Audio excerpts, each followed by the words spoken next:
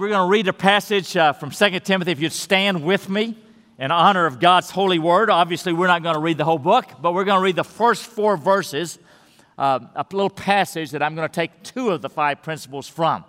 So 2 Timothy, near the end of the New Testament, verses 1 through 4. This is God's word. Paul, an apostle of Christ Jesus, by the will of God, according to the promise of the life that is in Christ Jesus, to Timothy, my beloved child.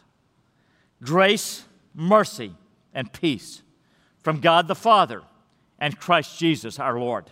I thank God, whom I serve, as did my ancestors with a clear conscience, as I remember you constantly in my prayers night and day.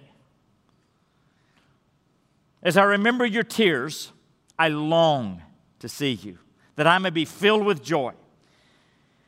We'll read more as we go through. This is God's word. Please be seated. Imagine Paul in this dungeon in Rome and all that's in his heart as he's penning this letter to this spiritual son, his spiritual protege, whom he looks at as a son in the faith. Can you imagine all that is in his heart? Not knowing if he's going to see him again, but hopeful to see him again. And in this passage, as I've said, that there are some clear marks of fatherhood for all of us as fathers and as mothers. But here's the first key that we see right off the bat. The first principle of fatherhood is to verbalize your love for your children. Paul does that here. In fact, he does that right at the outset. After he introduces himself as Paul the Apostle, he says to Timothy, and how does he describe him? Not in terms of his serving Christ, not in terms of being a pastor in Ephesus, but to Timothy, my beloved child. In other words, Timothy, you are the child, the son that I love. That word child can be translated either son or child. Eugene Peterson, in his translation, The Message, translates it this way. He's to Timothy, the son I love so much. And that's the point. That's the heart. Timothy, I love you. And Paul does not shrink back, even though he was a tough firebrand of a man in many ways, an intellectual sort of guy. He expressed and verbalized his love and affection for his son in the faith. Also, a few verses later, he expresses his heart when he says in verse 4, as I remember your tears, I long to see you that I may be filled with joy. So Paul is thinking back the last time that he saw Timothy, and he is thinking back about how there were tears. And I bet Paul had some tears too, but as he said goodbye to Timothy, not knowing if they'd see each other again, or knowing that if they did, it'd be a long time, Timothy, the tears came down, and Paul remembers those tears, and he says, Timothy, I long to see you. Timothy, I miss you. I long to see you. He's expressing his heart of affection. This past week, I was driving, I think, from here at the campus to our home in Creekside, and I was thinking about our oldest daughter and her family. Our oldest daughter, Sarah, and her husband, Mike, and their 3 kids live about a half mile from us, but they recently found out that Noble Energy, where Mike works, is moving them to Israel. They'll be living in Tel Aviv, just north of Tel Aviv, for the next couple of years or so. And Gail and I are excited for them. We think it'll be great for them, for their kids to be there. Those of you who have any concerns about going on an Israel tour, you feel safer in Israel than you do in the United States. No tourist has ever been killed there. We feel excited for them and what God's going to do, but we also know we're going to miss them terribly. And as I was driving back that day, this wave of sadness just kind of flushed over me. And I can understand Paul's heart here. Timothy, I long to see you. Timothy, I miss you so much. He's expressing his heart. And later at the other end of the book, he says to Timothy in chapter 4, verse 9, he says, do your best to come to me soon. And then later in verse 21, he says, do your best to come before winter. You couldn't travel on the Mediterranean Sea after November. It was just too stormy.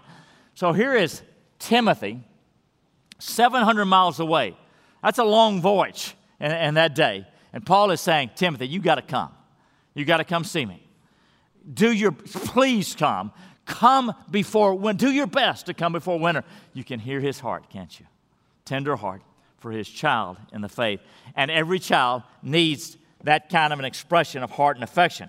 Now, I realize that's not just natural and easy for all of us. You know, it's not just natural and easy for me. But that doesn't matter.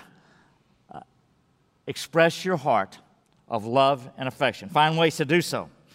I was sometime back reading a biography of George Patton, General Patton, and I came across this little section that I thought was most interesting and really surprising. It was talking about his childhood growing up east of Los Angeles, in the mountains east of Los Angeles, in a large hacienda. That's where he grew up. And when he was growing up, he had dyslexia, which sometimes is undiagnosed, and certainly back in those days, quite likely.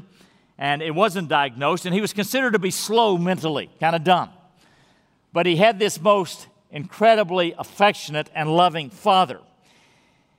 And every night, out on their ranch, out in the country, before a big fire, his dad would sit on a chair and gather him up into his lap, and for hours he would read to him from the classic books.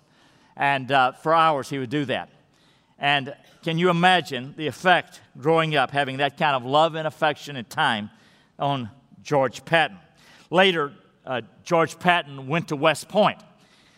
And as I've already indicated, he struggled academically, though he was very bright. But he struggled academically, and at the end of his first year at West Point, he was told he's got to repeat the first year. Well, his father quickly cabled him this note. He said, "It is all right, my boy, and all for the best. God bless you, Father."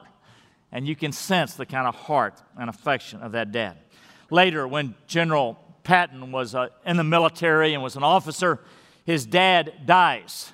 And it just crushed him because he thought to himself, I lost the best friend that I ever had. And he was just devastated, grieved and lost because he and his father adored each other. And it started with his dad, the loving, affectionate father, the biggest influence on his life. First principle that we see in Paul's life, verbalize your love and affection for your children. Get it out there, express it one way or the other. Second principle we also saw in the verses I read, and that is this one. Prayer is a priceless gift that you can give your children. In fact, it is arguably the greatest gift you can give your children. It's not the only gift, but until you give this gift, you've not given the most important gift, and that is simply the gift of prayer. Now, Paul not only gave this gift to his son in the faith, Timothy, but he told him he did. So in verse 3 that I read earlier, he says, I thank God whom I serve as did my ancestors with a clear conscience, as I remember you constantly in my prayers night and day. Now, imagine Timothy. He's over in Ephesus. He knows that Paul is in a dungeon in Rome under Nero, who's crazy, and he may not survive this, and in fact, he did not survive it.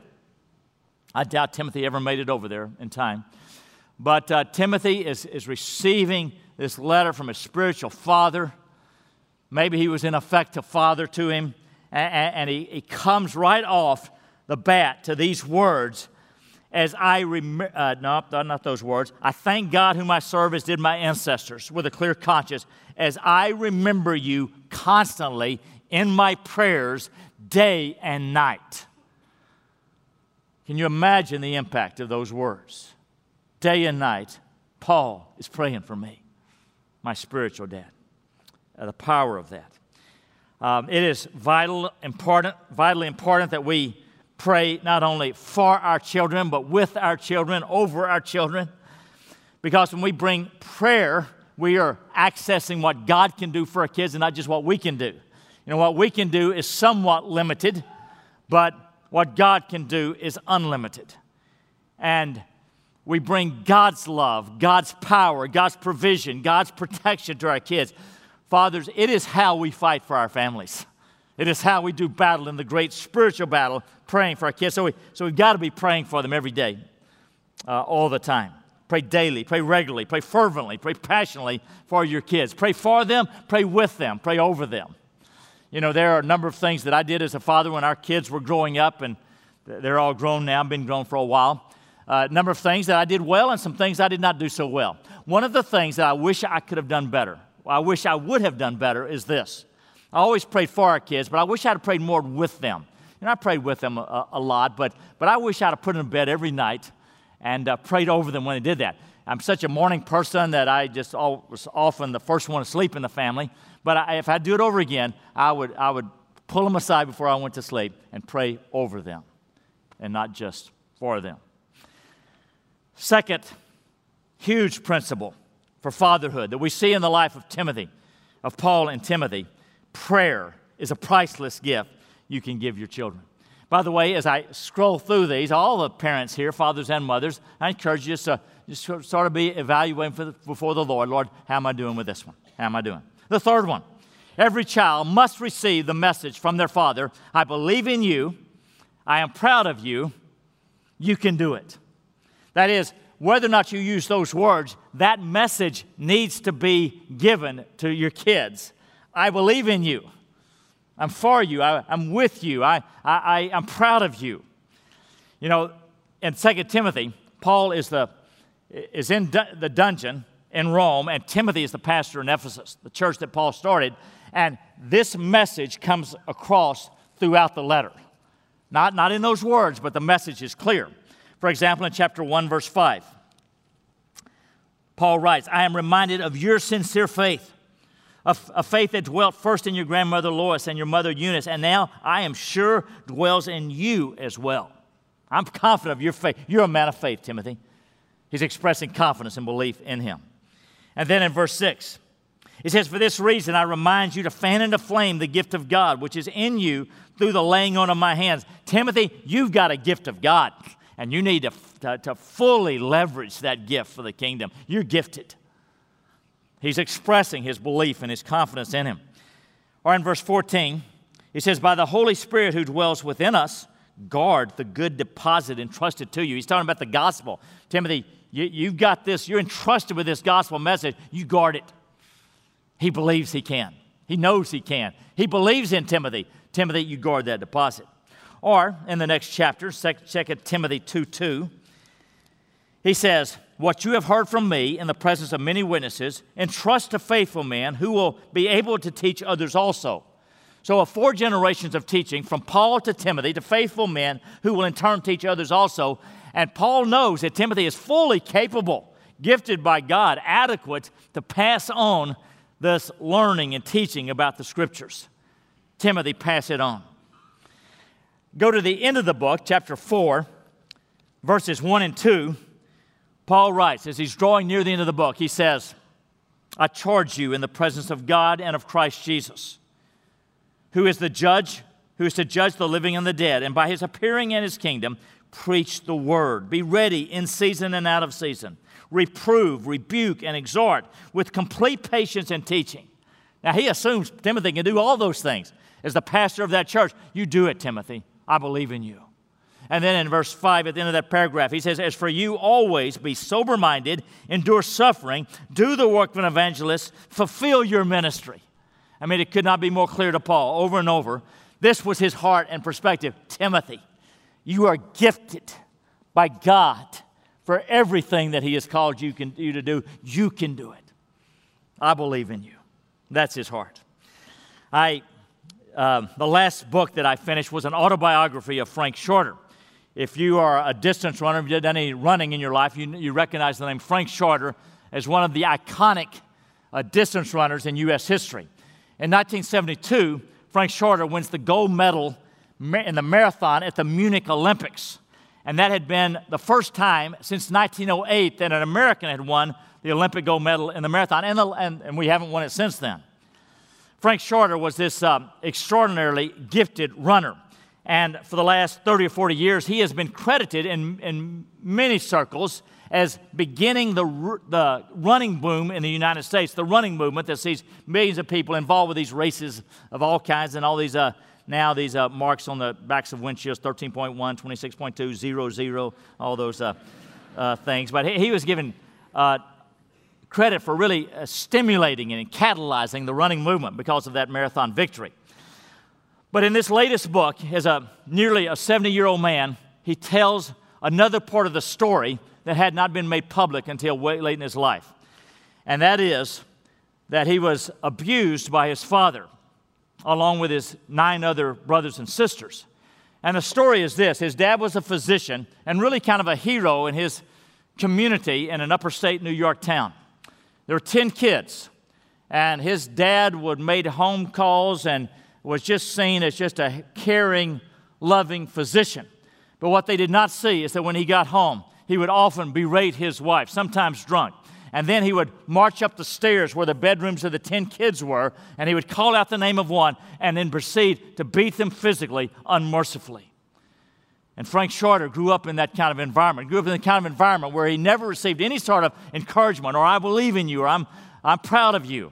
Not once did his father ever see a race that he ran, whether in junior high, high school, college at Yale, or any other level, including the Olympic level. Not once. Horrific childhood. And I don't know where Frank Shorter stands spiritually, but I hope he knows there's a Father in heaven who is perfect and can heal his heart and is crazy in love with him. And church, the power of fatherhood, the privilege that we have as dads to imbue confidence and life in our children. I believe in you. I'm behind you. It's so powerful. The third principle: every child must receive this message from their dads. I believe in you. I am proud of you. You can do it. Number 4, be the kind of person you hope your children become. That is, set the pace. Be an example. The power of modeling. Now, this is clear in Tim and Paul's writings, but nowhere more clear than in 2 Timothy. For example, chapter 1, verse 13. Paul writes, follow the pattern of the sound words that you have heard from me in the faith and love that are in Christ Jesus. Timothy, you keep following the pattern that you saw in me. Now, Timothy was Paul's disciple. He's going to follow his example, just like your kids are going to follow your example in many ways. The question is, what kind of example are we setting? And Paul acknowledges here, you follow my pattern. Parents can say that. Follow my example. Follow my example. Not a perfect example, but it is an example of being all in for Jesus Christ. Chapter 3, verse 10, he assumes this when he says, you, however, have followed my teaching. You have followed my example. You follow my teaching, my conduct, my aim in life, my faith, my patience, my love, my steadfastness. Timothy, you have been following my example. Keep it up. In verse 14, but as for you, continue in what you have learned and have firmly believed, knowing from whom you learned it. Timothy, keep following my example.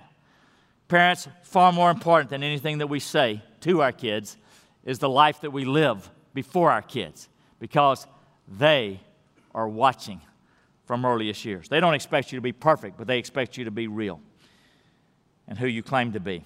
Larry Crabb was the most well-known Christian counselor in America about 15, 20 years ago, wrote a number of books. He once said this about his own dad. He said, as a child, I watched with fascination as my dad prayed in church. His prayers were different from so many others. They were real. He seemed to believe that he was really talking to someone. That made an enduring impression on me. I didn't want to settle for shallow pleasure when contact with God was possible. I could imagine reality because I tasted it in Dad's relationship with God. He saw an authentic faith expressed in prayer. Or Abraham Lincoln. Abraham Lincoln, interesting, we don't know exactly where Lincoln stood with God. I think he's probably a believer, but we do know this. He knew the Scriptures. He studied the Scriptures. On one occasion, he said this, there is just one way to bring up a child in the way he should go, and that is to travel that way yourself. Now, when he made that statement, he is citing Proverbs 22:6. By the way, that's the way that up until the last 30, 40 years that so much of literature just makes all these allusions to the Bible. You're not going to know English literature and learning without knowing the Bible. But he is referring to Proverbs 22:6 when he says, there is just one way to bring up a child in the way he should go, and that is to travel the way yourself, and that is so wise. It is example. It is example. It is example. And that ought to encourage us because, none of us are, experts. You don't have to be a theologian. You don't have to have perfect knowledge, but you can set the example. Live the life that God's called you to live. Not a few years ago, 20 years ago, when Michael Jordan was the top basketball player on the planet, still in the debate about that. During that period of time, on a couple of occasions, I read biographies of Jordan. That is so fascinating. And here's the guy who was so gifted by God that he was clearly the greatest basketball player of his generation, maybe of all time, and perhaps the greatest athlete on the planet. And yet he said the thing that, he used the word lucky. We'd say that the best gift I've ever received is elsewhere. And this is what he said. When I read this quote, I thought, man, I got to write this down. He said, if you're lucky, you grow up in a house where you can learn what kind of person you should be from your parents. And on that count, I was very lucky. It may have been the luckiest thing that ever happened to me. Here's a guy that really received an extraordinary gift. But he said, here's a better one. The example that my mom and dad set for me. That's powerful. Parents, we've got the privilege of living the life that we would hope our children can live. Not that they have to have the interest and the personality that we do, but have the values, the heart, and the faith that we do. Be the kind of person you hope your children become. All right, church, I got one more. And that's this. Point your children to Jesus Christ and not to yourself. That is, you're not the hero of the story. Christ is the hero of the story. You don't have to be perfect because you're not the Savior. We've got a Savior and you're not it. So there doesn't have to be any pretense about this. But if you live your life for Jesus Christ and not for your kids, that is the best gift you can give your kids. Because if Jesus Christ is the most important thing in your life, if Jesus Christ is the main, if your greatest love and affection is for Jesus Christ, that is the best thing that you can give for your children. Now, we see this in Paul's life. Sometimes in his letters, it's explicit. Sometimes, like in 2 Timothy, it's more implicit. But for example, in Philippians 1:21, for me, he says, to live is Christ. My whole life is Christ. To trust Him, to obey Him, to follow Him, to serve Him, to seek Him. My life is Christ. Paul was very clear. Jesus Christ was the most important thing in his life. And in this letter, though he doesn't say that quite that clearly, it's clear. Right off the bat, he defines himself in light of Jesus Christ. Paul, an apostle of Jesus Christ. That's who I am. I'm a messenger, an ambassador of Jesus Christ. Or in later in that verse, the promise of life that is in Christ Jesus. Later in verse 2, grace, mercy, and peace from God the Father and Christ Jesus our Lord. On and on, he's talking about Christ, Christ, Christ. Down in verse 8, he says, therefore do not be ashamed of the testimony about our Lord, nor of me his prisoner. I'm a prisoner of the Lord Jesus Christ. That is, I'm his servant, I'm his slave, I'm his captive. He's my master, he's my Lord. Whatever he says, I do. He was all in for Jesus Christ. If you just sort of look at the verses in chapter 2, just almost every other verse, he's talking about Christ Jesus, Christ Jesus, Christ Jesus. He's all in for Jesus Christ. So Paul would be very clear about Timothy. Timothy, you're not the most important thing in my life. You're very important to me. I love you. But join me in the great adventure of life in pursuing Jesus Christ. That is so vital for parents.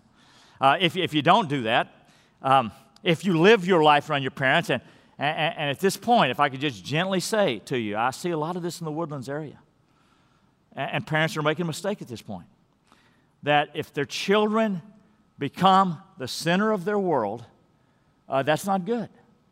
That's too much pressure on a child because that means that your happiness that depends on how they're going to do. That's too much pressure. They don't need that. What they need is to see you following Jesus Christ and to join you in that great journey. You're not going to neglect your kids. You're going to love them fiercely. I've already made that clear. But they're not the center of your world. Parents, beware. If I could quote Larry Crabb again, Notice what he says. He says, by living for something more important than his children, a father gives them the most precious gift any father can give, the gift of transcendence, that is, going beyond the human to God. He says, his ongoing involvement with them keeps them from feeling abandoned and worthless. His passion for God keeps them from thinking they are the center of life. Instead, they are drawn to join him in pressing onward to the highest goals. Dads, we can do that. We don't love our kids one bit less. We love our Lord a lot more. And we are focused, centered, intoxicated with the Lord Jesus Christ, our God who made us and who came to earth to die on a cross for us. Make him the great pursuit and passion of your life. Number 5, point your children to Jesus Christ, not to yourself, by your life. May they see you every morning meeting with God before an open Scripture. May they see you in God's house on Sundays. May they see you knowing that you give generously to God and not are swept out by fear. May they see you obeying, pursuing, seeking after the Lord. 5 principles. They all apply to our discipling relationships of various kinds, but they certainly apply on Father's Day to our parenting. 1, verbalize your love for your children. 2, prayer is a priceless gift you give your children. 3, every child must receive this message from their father. I believe in you. I'm proud of you. 4, be the kind of person you hope your children become. 5, point your children to Jesus Christ, not to yourself. Not a one of us as dads do this perfectly, but the grace of God is greater than our sin. And he can wipe the slate cleaner, and don't live in guilt for sin that Christ has already paid for. Claim the grace of God, start afresh today, and go for it with all you got. Let me close with this story.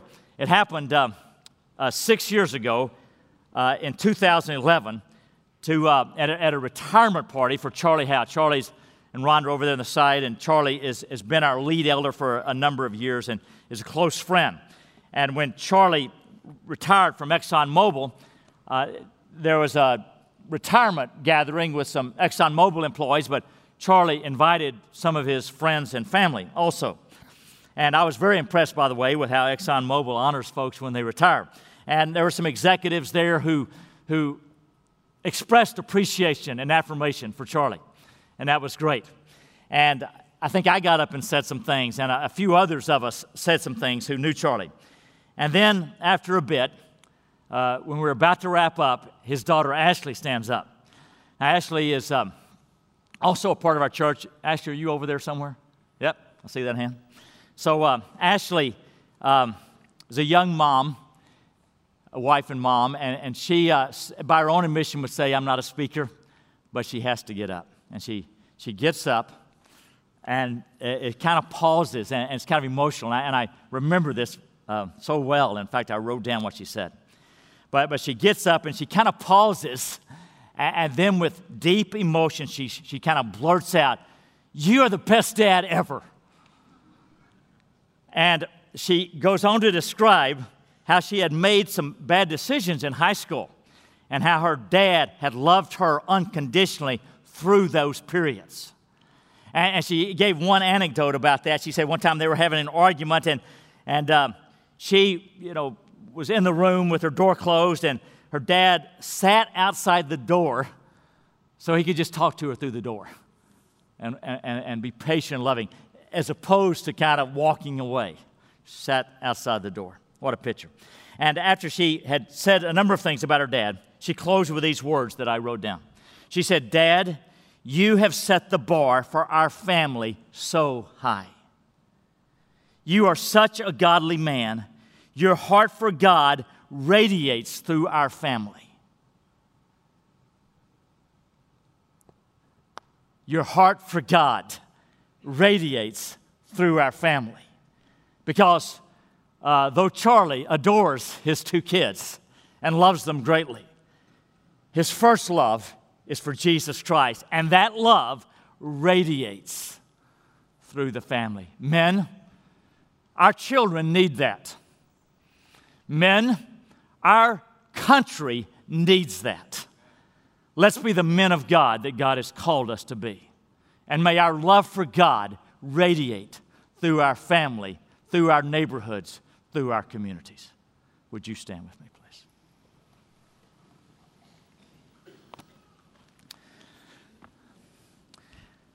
Lord, I thank you for the men of Woods Edge. It's my great privilege to walk with these men. Not perfect, but real. So many, Lord God, have the courage, the fortitude to love Jesus Christ. Help us all. Help us all. We need your grace. Friend, if you're here in the room, you've never trusted Christ as your Savior, that is the first courageous step, to bow before your Creator in your heart and say yes to Jesus. Come, Jesus. Come and save me. He'll do it. He'll do it. Lord, bless the dads here. May they feel your pleasure in them. I pray in Christ's name. Amen.